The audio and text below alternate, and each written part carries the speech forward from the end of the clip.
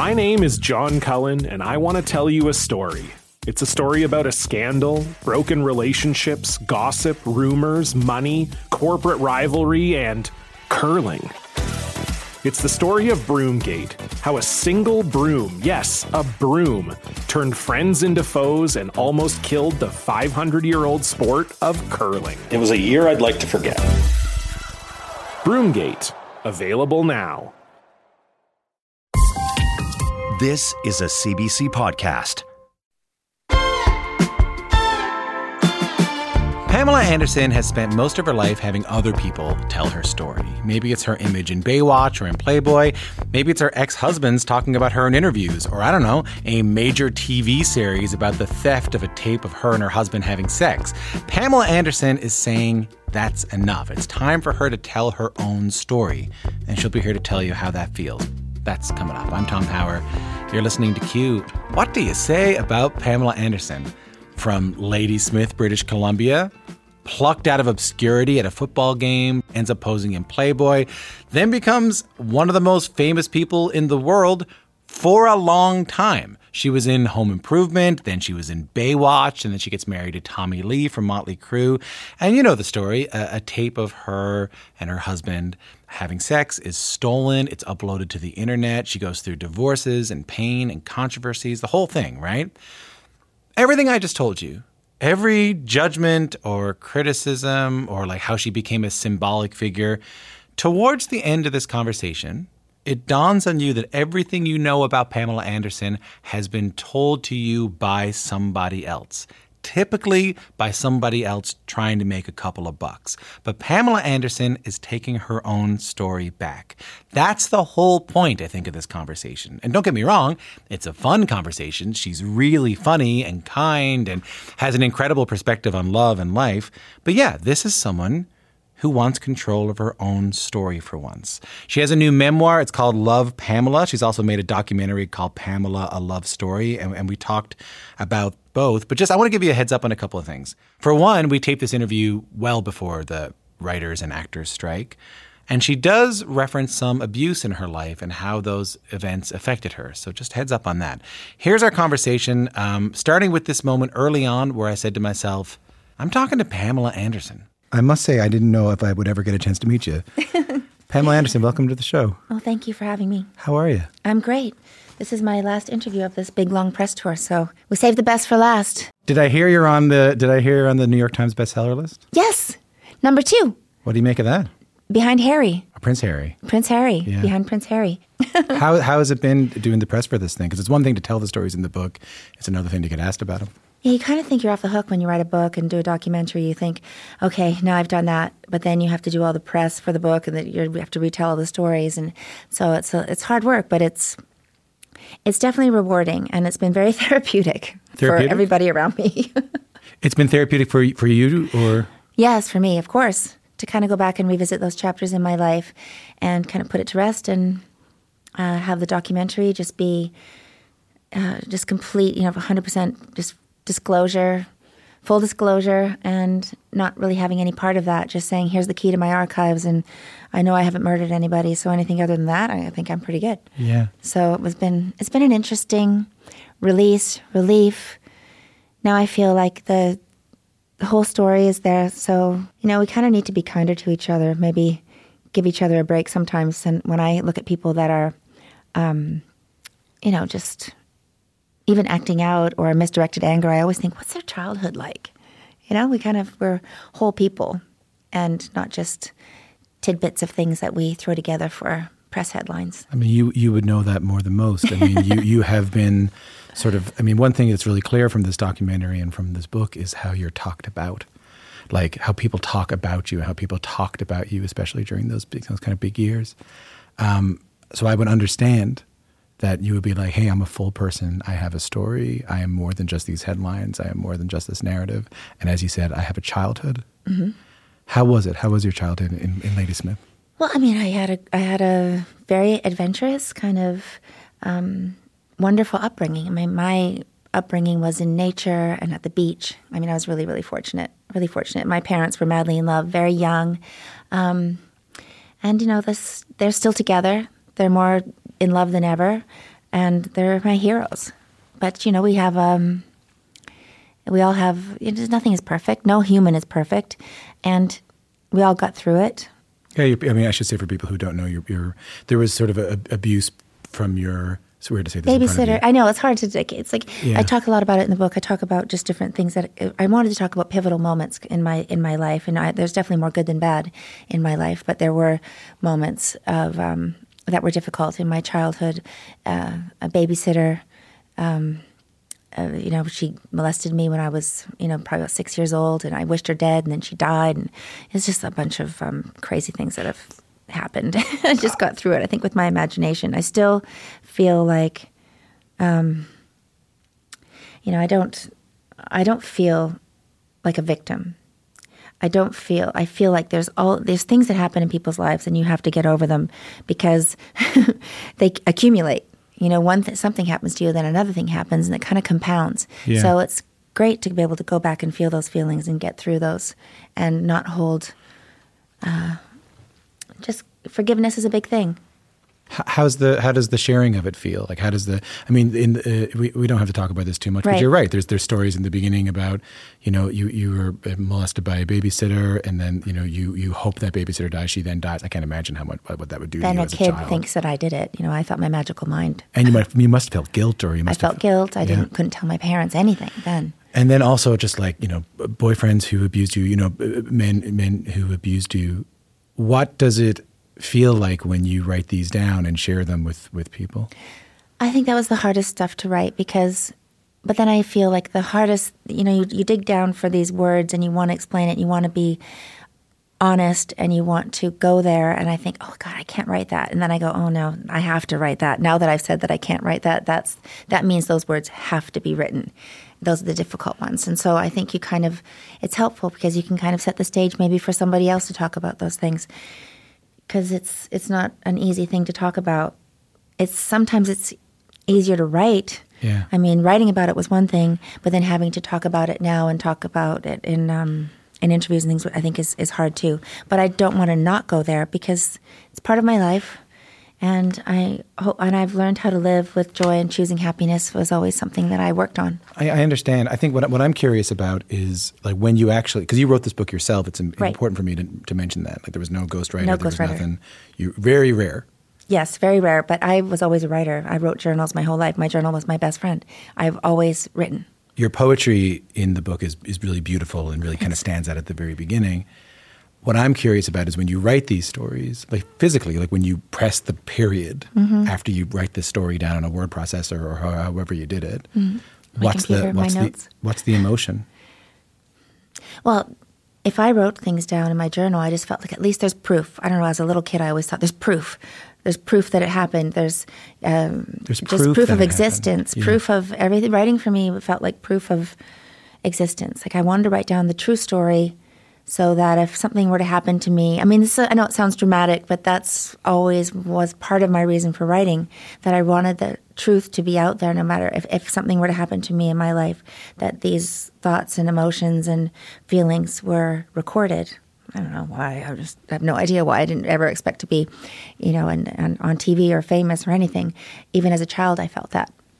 And I felt like I could let it go a little bit. If I wrote it down, then I had to stop thinking about it. If you wrote it down, something happened and you, good or bad, right, and you wrote it down, it was there for the record. If anything ever happened to you, the story was told. I know. It strikes me that you were worried about something happening to you at such a young age, I don't know what that was, but that was... Journaling, too, was something I did to know what I was feeling. If I wrote something down, I could read it and go, oh, that's how I'm feeling. Because, your head, you're thinking about so many things. But when you're writing, it all makes sense. So that was also an exercise I did. There's something to be said about, like, when you say, I don't know why I thought I wrote all this stuff down. I don't know why I was worried about something happening to me because, there was no expectation of it. But I someone said this thing to me one time. They said that people that remarkable things have happened to are not comforted by percentages. Essentially, if something very rare has happened to you, you are no longer comforted by, oh, for God's sake, Pamela, 95% of people don't have to deal with that. Because you go, hey, a lot of very strange things have happened to me. You know what I mean? And I wanted to express how I was feeling about those things. I think that's what was the most important part of writing for me, was that I wanted to find those words, because we rely on such, there's a group of words that we always use, but what are the words that we don't always use? Maybe I can explain this in a way that's going to be more descriptive, more, something different. And I felt I wanted to kind of touch on things, but be descriptive in those moments and set the stage and kind of almost think of it as a movie or a script or a play. And so I felt really drawn to taking everything that I've learned in my life and try and paint the picture of something that felt like you were maybe sitting at the movies and watching. Tell me the movie of you getting discovered at the BC Lions game.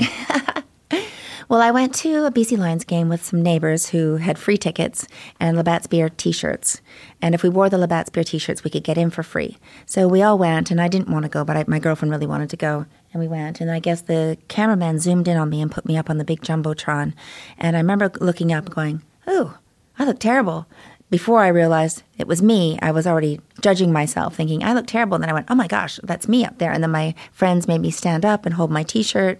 And they kind of had me going back and forth all night, and ended up on Monday Night Football ads. And Labatt's asked me to do a commercial. And then with the gym I was working at a tanning salon at the gym. And they asked me to do their advertising. And then, I was just doing all these crazy things. And I thought, and then Playboy had called me because I was listed in the phone book, and I said no. And then they had seen the Monday Night Football. Yeah, so this was just all kind of going really fast. And then I decided at one time, because my boyfriend was really jealous, and we were just in the middle of a fight, and the phone rang, and it was Marilyn Grabowski from Playboy, and she said, "Would you like to come down and do a Playboy cover?" And I just looked at him and said, "Playboy? Sure." And then he threw silverware at me until I could get out the door. It was crazy. Anyway, I ended up going to LA, my first plane ride. First plane ride ever. Yeah, and landed on Gay Pride Day. It was quite a parade. It was just... What was on your mind on the plane? I just was looking out at the clouds, and, I was reading a Shirley MacLaine book, Out on a Limb. And so I had that book with me.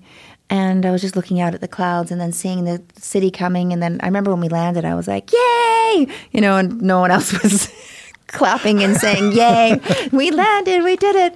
It was just, I was very excited. It must have been so overwhelming to go from kind of complete anonymity from going to one sports game. Well, and I was on my own in the plane, and I on my own going to Los Angeles, and then I landed, and it was Gay Pride Day, so we're getting through a parade, and just these beautiful people everywhere. It's just eye candy. It just was like an explosion of bright colors, and then to get to my hotel. And then I remember thinking, can I use the phone? I didn't know what room service was.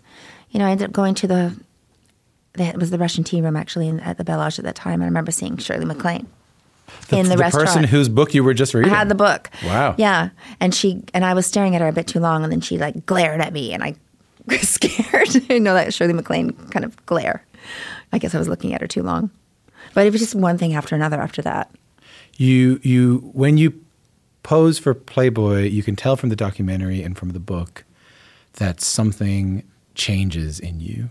Well, I was extremely shy, if anyone can believe that. I was painfully shy. I actually felt paralyzed by it. And I was doing this as a leap of faith. I thought, if somebody else can do it, I can do it. But I was just shaking. And I remember the first roll of film. I was covered. I wasn't nude at all, but I was nude underneath the jacket. And it was only one roll of film because I actually physically got sick. I was so nervous. But I just remember thinking, let's do this. And I really felt like I was falling off a cliff, and I just kind of let myself go and opened my eyes to the first flash, and bam, there I was, shooting, to the side, smiling, all this kind of stuff. And it was really a leap of faith. And I think that's where I kind of took my power back. I felt empowered by it. I felt like a woman. I felt like I had claimed my sensuality, my sexuality, that this was my body and I was in control. That people had My understanding of that is that people had tried to take that from you, or tried to own you, own your body, own your sexuality, and then that's what you mean by take it back? Well, this with the times where I felt abused, taken advantage of, when I was a young teenager, and again with a boyfriend and his friends, and I felt really shut down, and that was, I think, what the shyness was. I felt really confused. And, I tell this to people, too, and I work a lot with the National Domestic Violence Hotline. My foundation supports them. And we talk a lot about abuse and how it's something that's taken away from you. And I feel like I just really felt empowered for once. That my body was mine and that I still wanted to be a sensual, sexy woman, but I had no idea how to be that without people thinking of me differently. I really felt when I was, at 12 years old, when an older man raped me, I felt like it was imprinted on my forehead. As much as I didn't want to tell anybody, I felt like everybody knew, and I felt I was so ashamed. And then it was just a very confusing time for me. And really everything came together when I made the choice to be in Playboy, and I felt, at the Playboy Mansion, and just how things kind of. Yeah. I felt safe there. Yeah. I mean, people think that's crazy, but actually, I knew when I was there that people were looking out for me, and that's when a lot changed then. I mean, and everything changed. I mean, it's from Playboy that you then are cast in, I think it's Married with Children, and then Home Improvement, and then Baywatch. And Baywatch gets watched by 1.1 billion people. CJ, it's beautiful up here. You gotta love it, huh? I know, it's beautiful, but I miss the beach. You should come back to Baywatch. Yeah, rookie swim starts next week. Requalify, I'll get you a tower. Well, I guess there's nothing holding me here anymore, is there? It's unbelievable. They're still streaming Baywatch. It's crazy. How do you go, do you remember the call that we're going to do this show about lifeguards and we want you to be a part of it? Or Playboy gets the call, right? People were calling Playboy.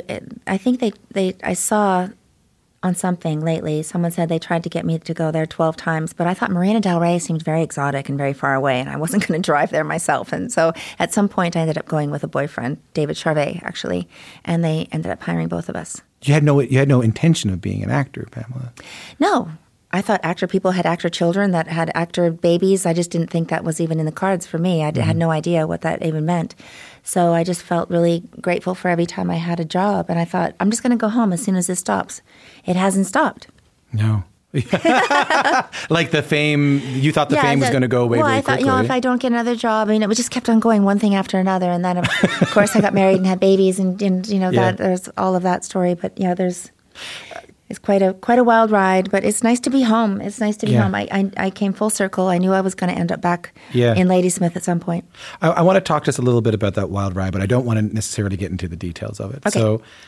So the fame, very famously, and most people's proposal stories aren't famous, but very famously, when you meet Tommy Lee, you know each other for 4 days, and you get married. And then, it's complicated after that. I think when I was reading the book that there were moments where I said she could write about this relationship. It's none of my business. But you could write about that relationship in a way that is tinged with anger and regret. But when I read it, there's a lot of love and joy for that time. Can you talk to me about that? I think when my kids were small, that was my favorite time. Hi, Brandon. You go, hey. It's Daddy and Mommy. Okay, he's playing with Daddy. Baby, you're Daddy. It's a whole new life now. When we were all together. Because that's all I ever wanted was a family and kids and to look after somebody and to have that kind of heightened sense of romance. I mean, coming in as your knight in shining armor, literally. Look at this guy. Pamela, I've said it before and I'll say it again. I have waited my entire life to meet a woman as wonderful as you. I've only ever wanted to be your knight in shining armor. He wore a night outfit. I mean, we weren't able to use some of the footage of a birthday party I threw for him, which was quite wild. You know, I had the Mad Hatter hat on, and you know, it was insane. It was insane. He was a clown. We came on a tour bus with all the Cirque du Soleil performers, a Ferris wheel,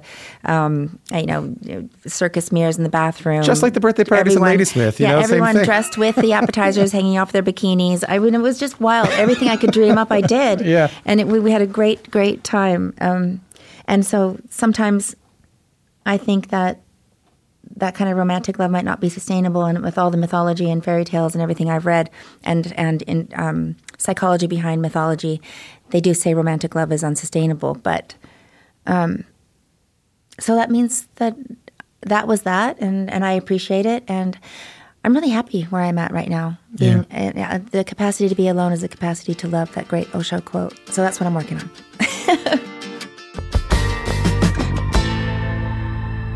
We'll be right back. One of the best shows of the year, according to Apple, Amazon and Time, is back for another round. This season, we're diving deep into some of McCartney's most beloved songs. Yesterday, Band on the Run, Hey Jude, and McCartney's favourite song in his entire catalogue, Here, There and Everywhere. Listen to Season 2 of McCartney, A Life in Lyrics on the iHeartRadio app, Apple Podcasts, or wherever you get your podcasts. I feel great because I'm talking about the stuff that I care about. Like right now, you're asking me questions about what I care about instead of my boyfriends and my boobs. You know, that's kind of what it always was. Yeah. And I was like, so you know, but these are the things I talk about with really close friends and my kids, and it comes from the same place. It comes from my heart. If you've ever watched an interview with Pamela Anderson, like especially interviews from the 90s, you might know what she's talking about there. Over the past, say, 30 years, interviewers and journalists have spent a lot of time talking to Pamela Anderson about her image, as she mentioned there, like who she's dating, what she looks like. And one event in Pamela Anderson's life has kind of followed her everywhere. The time a private video was stolen from Pamela and her ex-husband Tommy Lee's home. The tape was full of intimate moments, including footage of them having sex. And one of the people that they'd hired to do some construction on their house stole an entire safe that had the tape inside. And from there, the tape was edited to keep the explicit and private parts of their sexual lives, and it was distributed online, becoming one of the very first quote-unquote sex tapes to go viral. The story was just recently made into a series called Pam and Tommy. This is where the next half of my conversation with Pamela Anderson picks up. You never say sex tape, you only say the tape. Stolen property. Home movies that were spliced together.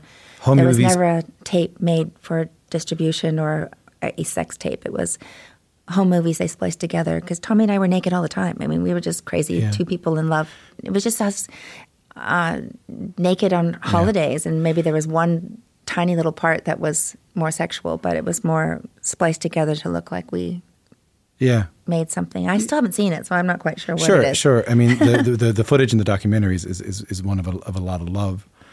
What happens when that incredibly traumatic thing is made into kind of entertainment? There was that TV show, the Pam and Tommy TV show, which I know you haven't seen. Yeah. It was interesting to me, to be honest with you, because when I first heard about it, okay, they're going to make a dramatization of this time in Pamela Anderson and Tommy Lee's life. But don't worry, they said. It's going to be about, the tremendous atrocities done to Pamela Anderson. It's going to be about her kind of goodness. And then quickly afterwards, I read, but Pamela Anderson doesn't want anything to do with this. I never had anything to do with it, and neither did Tommy. So it felt silly and superficial and shallow and rude. And I always get concerned for my kids. We've all gone through a lot together, and we get through things as they come, and we've always been very open and honest about all the things in our life. But I didn't really want that to come out. I thought that was silly. But I was already in the process of doing a documentary and writing my book, so it kind of all happened for the fact that I get to tell my own story makes it feel better. Yeah, it felt salient that you had this documentary coming out, that people were purporting to tell your story for you, and that you were able to go like, actually, no. This is how it really happened. I'm going to tell it. And then your boys are such a big part of it. Yeah. How old are they now? 26. Brandon's 26 and Dylan's 25. And you say they really support you. Can you tell me about that? Oh, they support me completely. They said, Mom, it's time you tell your story. So they really supported me with the book. Brandon is very much a part of the business, the family business. And he said he just really wanted to show his mom, and he felt like I hadn't been seen, and this was a great opportunity to do that it was time. What do you mean when he says they feel like you've never been seen? Well, because they're young, and they see more than I do when it comes to these kind of things, and they just thought that it'd be nice to be able to tell the full story. And they weren't even really aware of the full story. I mean, the gritty, gory details, but they knew I'm strong for a reason, that I have this kind of philosophical way of even parenting, that they kind of were just curious too. And just like Brandon said, a lot of this was putting pieces of his life back together, or seeing his life unfold in reverse, he likes to say. And we're all very close. It's been very freeing to know that it's done. It's done. Now I can move on. When you say you have these sort of philosophical approaches to your life, I'm struck by something you said at the very beginning that I wanted to follow up on. You said, Tom, I'm not a victim. Mm-hmm. That I've heard you say that a few times. That feels important for you to say. Can you tell me about that? Well, I feel like this weaponized empathy is a thing. I think that weaponized empathy? Yeah, I don't feel like sorry for somebody is effective. I think that that's just what happened, and now we can move on and be better people, and people's stories can inspire us to be better people and good and kind. And what I do each day is just try not to hurt anybody. And I think that's a real simple, almost rebellious kind of rebel move, is to be happy. Yeah. In spite of everything, anything. Yeah. That kindness and compassion, unconditionally, and joy unconditionally, are like incredibly powerful things, and kind of radical things in some ways, right? Yeah, and you have to be, strong and tough, and life is hard for everybody, and so let's be good to each other. I love that idea of weaponized empathy. The idea that when people will say, "Oh, well, Pam, your private property was stolen from you, or you had to go through this, or you had to go through that," like they "Oh, I'm so sorry for you," but are they? And is that a genuine emotion? Is that what you mean by weaponized empathy? Well, I just feel like life is hard for everybody, and you can be inspired by someone's story and empowered by them. But when you tell your story, you're not necessarily looking for sympathy. You're just telling your story. Very zen of you. Is that zen? I don't know what it is. I say weird stuff sometimes. I don't even know where it comes from. I think what I'm referring to, like, is like this idea. I mean, I think about this all the time. Is that like the goal is to just be a boat on the water. Ooh. To not be above and not be up in the waves, or not be underneath, but just to be on the water. We're all in the soup together. You know what I mean? Yeah. What made you move home to Canada? Oh, I always knew I was going to move home to Canada. I wanted to be closer to my parents, too, in their elder years. I've moved them onto my property. They have their own house, their own cabin, so it's enough space. We're not on top of each other. We have 5 dogs and a huge, beautiful vegetable garden, rose garden, and that's my favorite place. People would talk about, and I can relate to this, the idea that when you go home to the place that you're from, you feel like a different person. Do you feel like a different person? I feel exactly the same way I did as I was 5 years old, running through the same trees. I like to say the trees have known me since birth. They're the same trees. And I have this beautiful property, and I remember running on the beach when I was, 3, 4, 5, 6, 7, 8, 9, 10, running up to my grandma's house, which I own now, and getting popsicles and chocolate bars and giving them to all my friends. Having a tab I'd like to run up. It's just been, it's interesting. I feel like my dad said, because I renovated everything, but I didn't redo the floors, so my dad said the only thing the same about this house is that the squeaks are in the same spots when he walks through his house, where his childhood home. When did you first decide to go back? I was in France, and COVID hit, and I thought, I need to go home. I went home and started to reflect on my whole life. I mean, it was very... going back home is harder than it looks. What do you mean? Well, just going home to retracing the steps of my childhood, which weren't always easy. Yeah. So it was very therapeutic, and also people have kind of moved on, stuffed those feelings down, and I think even for my parents, it can be really annoying having a famous daughter, but not, I mean, it's a balance because we do have the beautiful home and I still have the property and I'm able to maintain it and keep it for all of us. So there's good and bad with having a famous daughter. I never thought about that. I wrote a book, so that's something, is not easy on everybody because, especially my mom, it's kind of tested our relationship a lot because she's found her way to kind of get through her life, her childhood, her marriage, her thing, and now to have it public is hard because it's readdressing everything and it's bringing things up. But I feel like this was my purpose. This was my purpose on earth. Yeah. The reason I went through everything so I can write about it and that maybe someone can be helped by it too. But you know what it's like with the older generations. They can be like, oh, sure, yeah, I went through hard things. But that's it. You move on, you pick yourself up. Sorry, I'm Stir the Pot Pam. That's what they call me. But the younger generation of which we are a part of, we're more willing to investigate and to question why. You know what? Stress and that kind of stuffing stuff down causes disease. Yeah. I mean, I want my mom to be able to work through this with therapists and with me and with both of us together and kind of cut that lineage, that generational, that female thing that we do, that walking on eggshells thing. It's like, let's not do that anymore. Let's just be honest. Let's just be open and honest about everything and not die of some terrible disease from stress. Yeah. So it's hard work, but it's rewarding. I mean, you would be forgiven, and you're gonna want to stop me halfway through this, but like, I realized watching this documentary, to be honest with you, and I realized reading this book that like, you were a name and you were a photo and you were a role on a TV show almost more than anyone else I've met. You were a story. You were a joke on a late night show. To watch you take back and go, I was a real person the entire time. The entire time, yes. Yeah.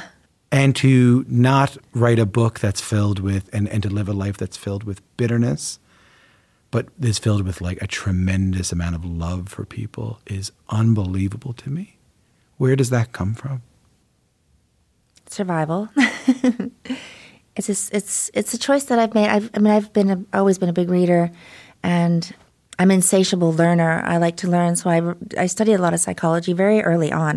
My Memories, Dreams, and Reflections, one of the first books I read by Carl Jung, is not an easy read to be like diving into it all. And I just believe Jungian psychology. So I know it's crazy, right? When I was a teenager, and I was just devouring this and think alchemy and Marie-Louise von Franz and devotion fairy tales, Robert Bly, Iron John.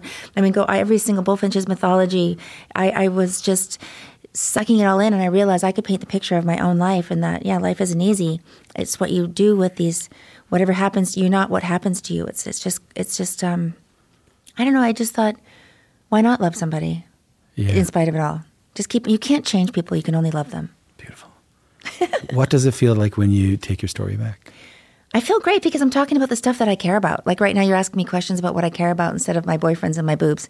That's kind of what it always was. Yeah. And I was like, but these are the things I talk about with really close friends and my kids, and it comes from the same place. It comes from my heart. But what can you? I still don't feel like I got an answer to the question. What happens when you've lived a life when some other people have told your story, have profited from your story, and you are taking your own story back? What does that feel like? Well, it's empowering. It's just natural. Like I kind of knew this was going to happen at some point. I didn't know who was going to be listening or if anybody would care. But I'm just really grateful that I've been able to tell my story. It's been the weight of the world off my shoulders, maybe. Well, thanks for talking to me at the tail end of this crazy press run you've been on. Yeah. The best part of all of this was book signings, meeting people one-on-one. People are pouring their hearts out to me, and I feel like it's great. What's the most surprising thing someone has said to you at one of these signings? Well, someone said to me, that they hadn't talked to their mother in a really long time, but after reading my book, they called and reconnected with their family and decided not to be bitter, but to be more loving and to think about people's pass, and I don't know, it's just really incredible. I see a lot of tears, a lot of young girls saying, this has really helped me a lot, and I feel empowered by what I've gone through. So it feels good. It feels like I'm onto something. It feels really great. I hope you can feel in the room when you were walking in here, just how much love people feel for you. I appreciate it. No, I feel rooted for. I feel this is a great time for me. I really appreciate it. Thanks for being here. Thank you. My conversation with Pamela Anderson, I'm still so grateful that we got to spend so much time together. Her memoir is called Love, Pamela. All right, that is it for this episode of Q. Still can't quite believe Pamela Anderson came into the studio. I mean, I don't have that experience very much because, I don't know, maybe I'm a bit immune to it, but, I've been fortunate enough in my life to meet some really incredible people through this show and people I've admired for a really long time. And you meet them and you go, oh, okay, well, nice to meet you. You're just a person, right? Pamela Anderson, by the way, still just a person, but Pamela Anderson walked into the studio and she just had that way about her that everybody in the room said, wow, that's Pamela Anderson. Like, it was very exciting. She was very gracious. She was very kind to everybody on the show. And as you can tell, she's really worked through some stuff and is really so pleased to be telling her own story.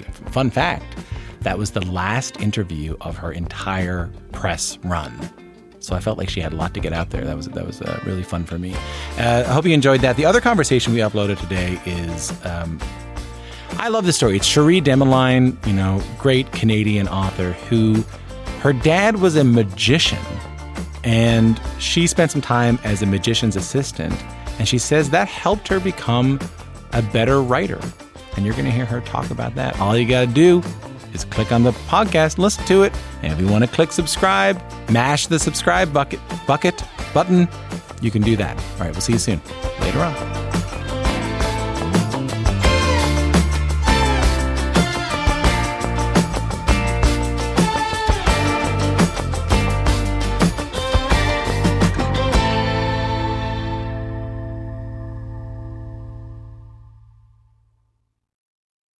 For more CBC podcasts, go to cbc.ca/podcasts.